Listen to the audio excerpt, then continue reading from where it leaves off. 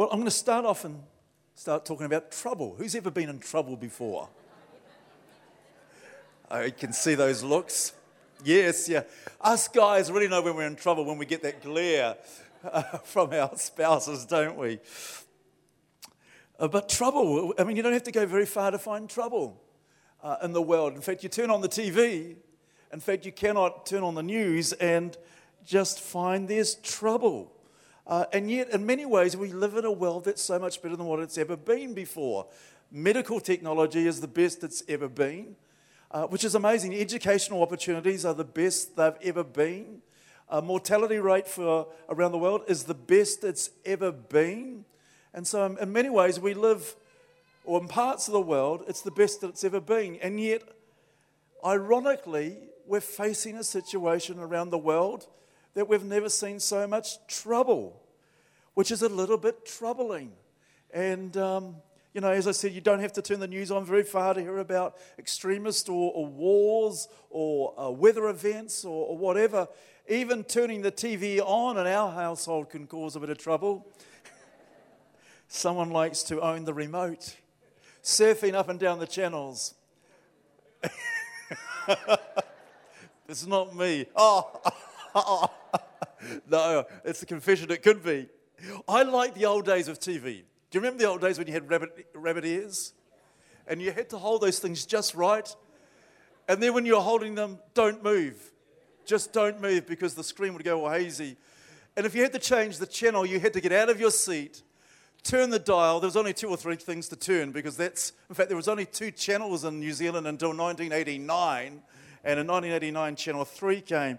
So how the world's changed, and of course, there's trouble.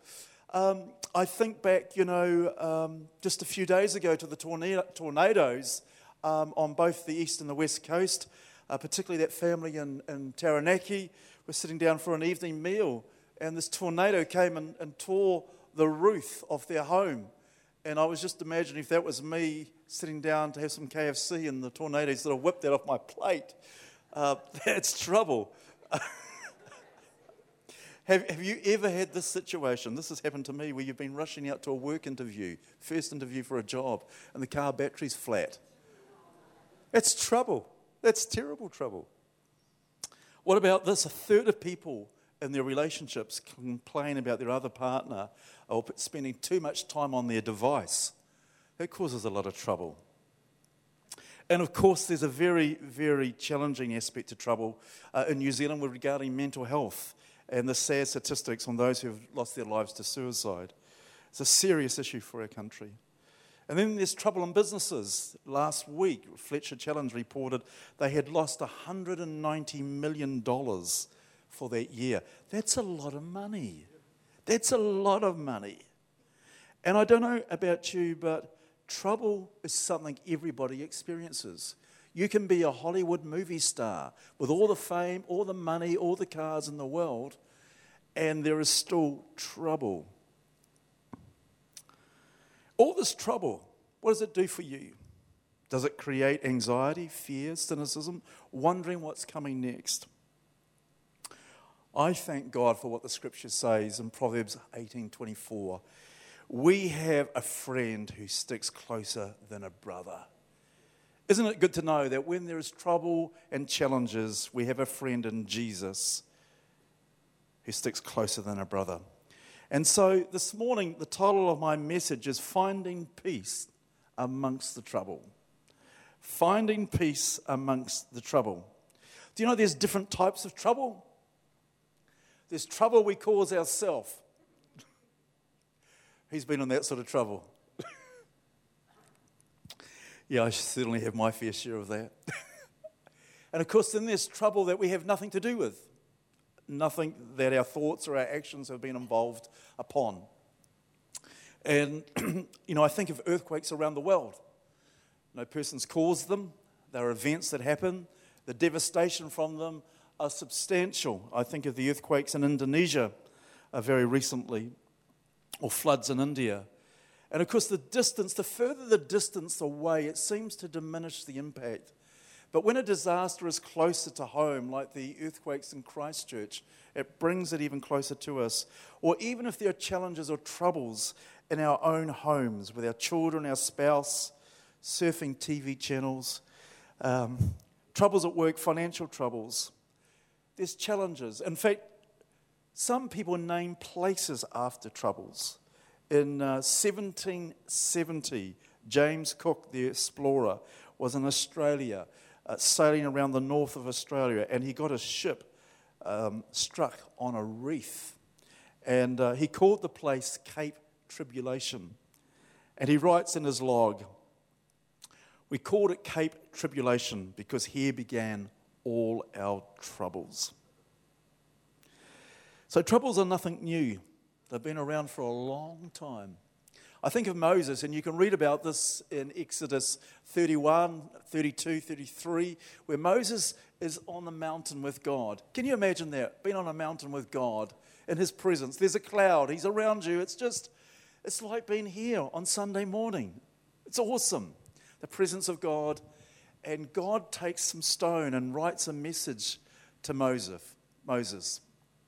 These 10 commandments. It's not a message only for him, but it's for the people of Israel. It's for all of those who follow faith. And as Moses is on this mountain, enjoying the presence of God, getting these 10 commandments from the Lord says, "Hey, Moses, there's trouble in the camp." And the Lord says something really interesting. And why don't we pick this up in Exodus chapter 31, or 32, actually. Exodus 32, verses 7 to 8, if you have your Bibles. So Exodus 32, verses 7 to 8. "And the Lord told Moses, 'Quick, go down the mountain, your people.'" Don't you like that? Your people? Before that, they were my people. And Moses said they were your people. I found that when our kids were in trouble, when he would say to me, "Your kids." When they were angels, they were her kids. So the Lord says to Moses, "Your people, whom you brought from the land of Egypt, have corrupted themselves. How quickly they have turned away from what I've commanded them to live. They have melted down gold and made a calf, and they've bowed down and sacrificed to it. They are saying, 'These are your gods, O Israel, who brought you out from the land of Israel.'" And you could imagine the Lord being pretty upset about that. And of course, the story goes on to say that as Moses comes down from the mountain, he sees the people dancing around this golden calf. And his anger burns in his heart.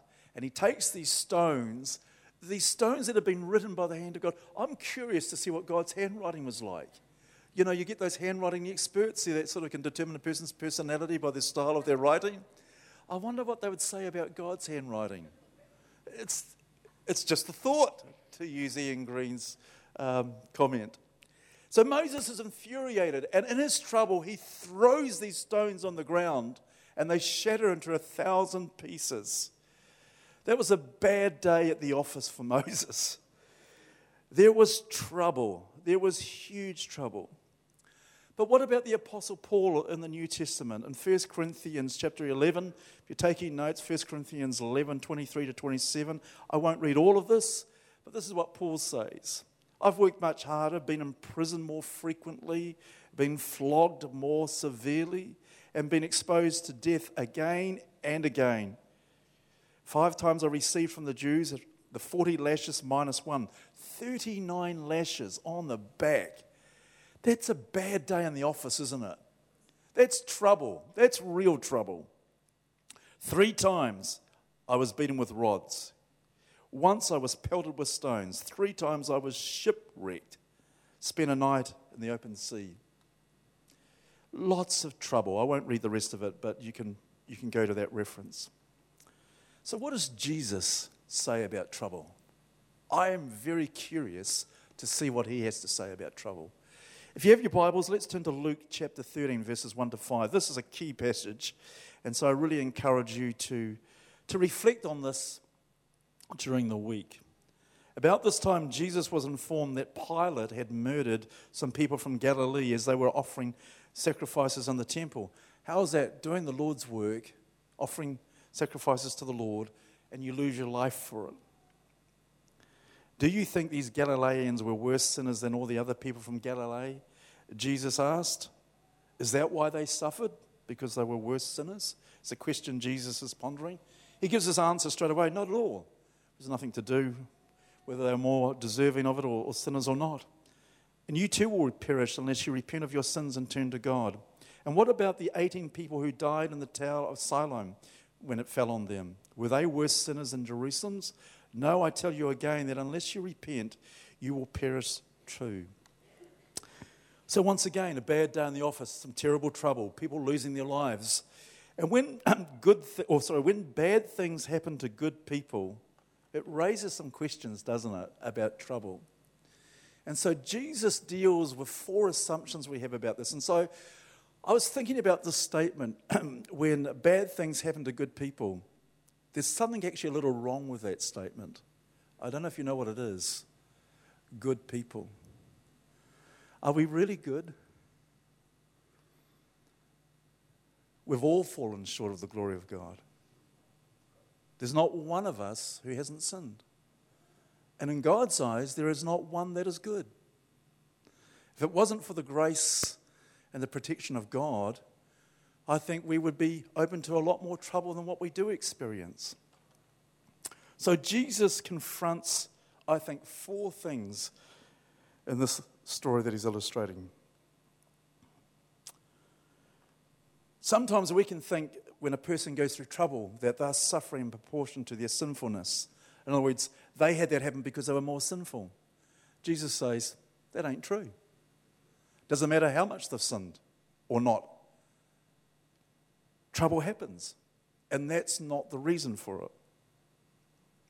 And here's the thing, when things go wrong in our lives, I want to encourage you, God is not out there to punish you. He loves you. Jesus has taken our punishment. If your cat dies and you get another one and that dies, God is not punishing you for having cats. He loves you.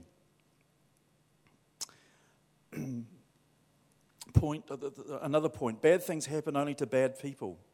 To that assumption, Jesus says, no, that's not true. And to the other assumption, we have the right to judge when bad things happen. Jesus says, you don't. What he's looking for is a heart that's willing to change to enter into the kingdom of God. And this is what Jesus said in John 16:33. And this is a really important piece of scripture because Jesus is on his way to the cross. He's about to die. And these are the final statements that he's saying. And so I want to read to you from the Message translation and also from the J.B. Phillips translation. So first of all, from the Message translation in John 16:33. And Jesus answered them, do you finally believe? In fact, you're about to make a run for it, saving your own skins and abandoning me. But I'm not abandoned. The Father is with me. I've told you all of this so that trusting me, you will be unshakable and assured. Here it is, deeply at peace. There's a lot of trouble happening. But Jesus is saying, I've told you this so you'll be deeply at peace. In this godless world, you will continue to experience difficulties. But take heart, I've conquered the world. In the J.B. Phillips translation, so you believe now, replied Jesus, the time is coming, indeed, has already come, when you will be scattered, every one of you going home and leaving me alone. Yet I'm not really alone, for the Father is with me. I've told you all of this so that you may find peace in me. You will find trouble in the world, but never lose heart. I have conquered the world. Isn't that interesting? Jesus is saying these 2 things, trouble and with me, peace, coexist at the same time in the world that we live. And I think when we realize that we do live in a world where there's trouble, there's the kingdom of darkness, which wants to cause trouble and confront us with challenging things. God says, I'm in this world with you to give you peace. And we can find God's peace through some of the most challenging and difficult things. And so I want to encourage us how to find peace. And firstly, before we go, peace is a big deal to God. It's a big deal. It's who He is. In 1 Thessalonians 5:23, may the God of peace, He describes Himself as the God of peace. In Isaiah chapter 9, verse 6, it says of Jesus, He is the Prince of Peace. In Galatians 5:22-23, where it talks about the fruit of the Holy Spirit, love, joy, peace. This is the fruit of the Spirit because this is who the Spirit is. He is loving. He is joyful. He is all about peace. And the gospel is described as the gospel of peace in Ephesians 6:14-16, where it says, have your feet shod with a preparation of the gospel of peace. Romans 15 says the same thing, who preach the gospel of peace. God wants us to experience peace. He really, really does. He wants every one of us to know His peace. Doesn't matter what the storms are coming. When God looks at you, He wants to go, my son, my daughter, I have peace for you. I have peace. That is my gift for you. There's trouble all out there. There's earthquakes. There's businesses losing millions and millions of dollars. There's challenges in families. There's challenges even in our own families. There's health issues. God says, I want you to know my peace. Isn't that good? Isn't He a great God?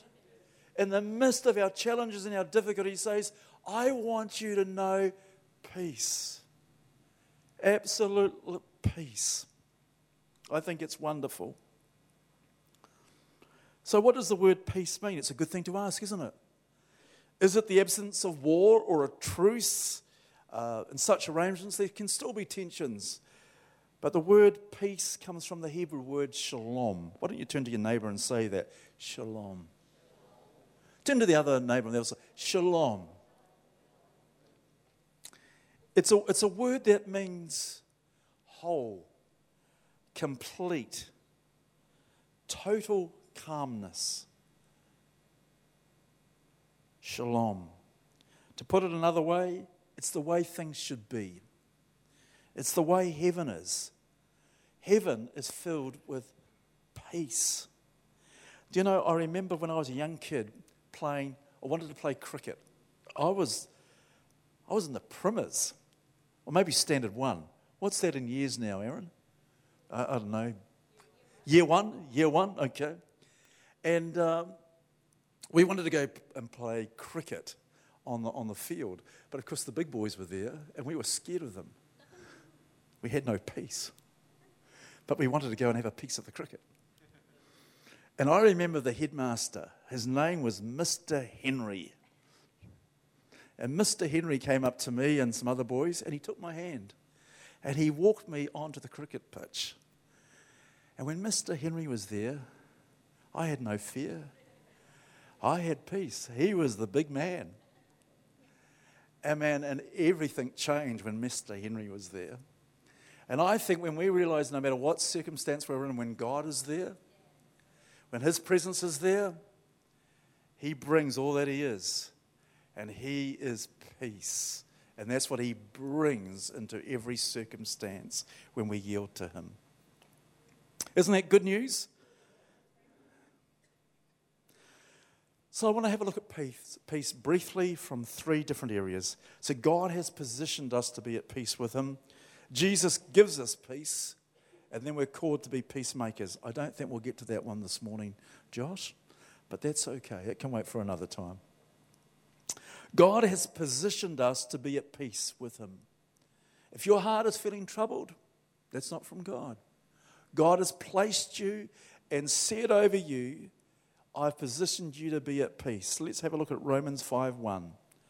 Therefore, since we've been made right in God's sight by faith, we have peace with God because of what Jesus Christ our Lord has done for us.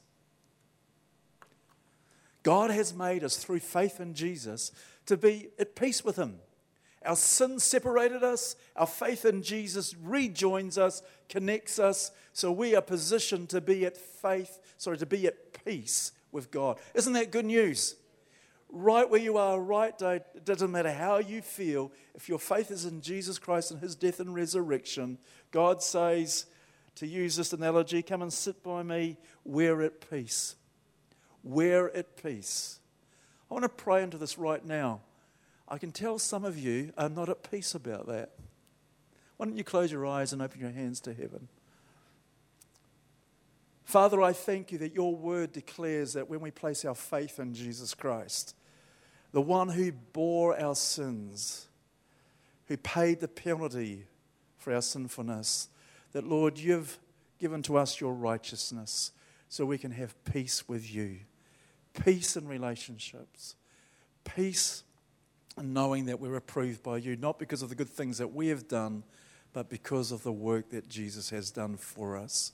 And so, Father, I pray right now your peace, Lord, to embrace every person. Father, your peace to comfort every person, and the knowledge, Lord, knowing that we're at peace with you, not because of what we have done, but because of what Jesus has done. Amen.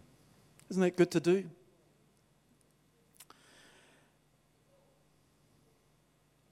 Do you know Jesus is eager to share his peace? He can't wait to dish peace out. He's looking for people. Who can I give peace to? Do you want to receive more and more peace from Jesus? I think sometimes, church, Jesus goes, I've got this gift to give. I'm just using you as an illustration because Andrew is always open to the gifts of God. But God is going, I've got this gift for you. And unless our hearts are ready to receive it, we go like this, and Jesus goes, I wanted to, and it spills to the ground. Jesus has peace that he wants to give every one of us in increasing measure. Let's read this story. I love the story in Mark chapter 5, verses 31 to 34. You'll know the story well. It's about the woman with the issue of blood who goes up and, if I can just touch the hem of Jesus' garment, I will be healed. And so here she goes. She is confronting fear. She takes up courage and she approaches him and just touches the hem of his garment. And Jesus feels power flow out from him and she's healed. She thought she was in big trouble. She thought she was in terrible trouble because this is what Jesus said. Jesus said, who touched me?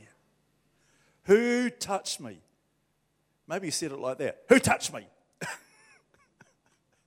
I don't know. He wouldn't speak like that, I'm sure.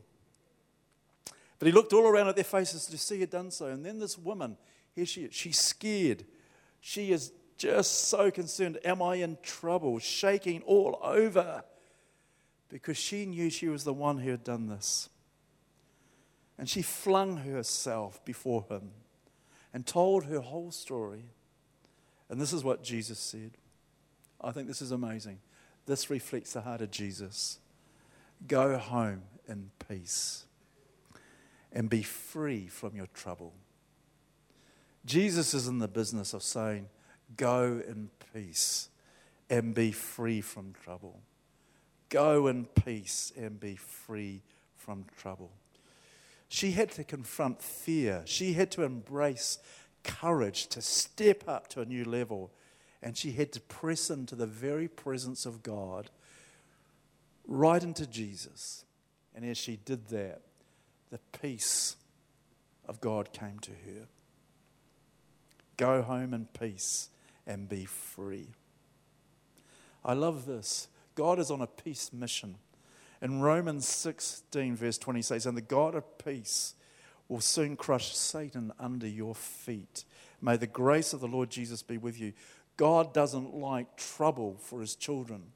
And he's out there with a mission to deal with it and give peace to those who place their faith in him. I love this other story too. We're going to wrap up with this one. I had lunch with Alan a couple of days ago. It was very nice, thank you, Alan. And we were talking about the story of Peter walking on the water. Well, it's actually, first of all, starts off with Jesus walking on the water. And so Jesus has fed 5,000 people. Wouldn't that be great? Wouldn't have to worry about dinner that night. Jesus just puts on a meal, 5,000 people fed. Very good. Jesus says to his disciples, jump in the boat, go across the Sea of Galilee. Probably where this happened is on the north of the Sea of Galilee. Wendy and I have been there. It's a distance, I would guess, of about 15k across the lake. That's my estimate. And particularly in the north of the lake where this has most likely occurred, the water gets very stirred with the winds that come from the north. So probably what's happened, there's been the winds that have come from the north, stirred up the waters, and there's a storm. And it happens for about 4 months of the year, and they call it the stormy season on the Sea of Galilee. And so Jesus sends the disciples in the boat, and the storm comes. And they are petrified. They are in trouble. They're not sure if they're going to get to the other side. Things are looking pretty challenging. And Jesus walks in the water. First of all, they think they see a ghost. But this is what Jesus says in verse 27. But Jesus spoke to them at once. 3 things to confront the trouble. Don't be afraid. Don't be afraid. Take courage. I am here. Isn't that amazing? Why don't you turn to your neighbor and say those 3 things? Don't be afraid. Take courage. I am here. Wow, isn't that good? As I was talking to Alan, my thoughts just jumped right back to the Garden of Eden in Genesis chapter 3 and verse 10, when there's a story of Adam and Eve, and they're in trouble with God. I mean, it's one thing to be in trouble with your wife. It's another thing to be in trouble with God. And of course, what does Adam do? God comes walking through the garden in the evening. And he says to Adam, where are you? God knows where he is. But he's hiding. And this is what Adam says. I was afraid. I was naked, uncovered, and I hid. And so he responds to his trouble by fear, by being naked, by hiding. Jesus knows all about this, and he says those things. Don't be afraid. Take courage. I am here.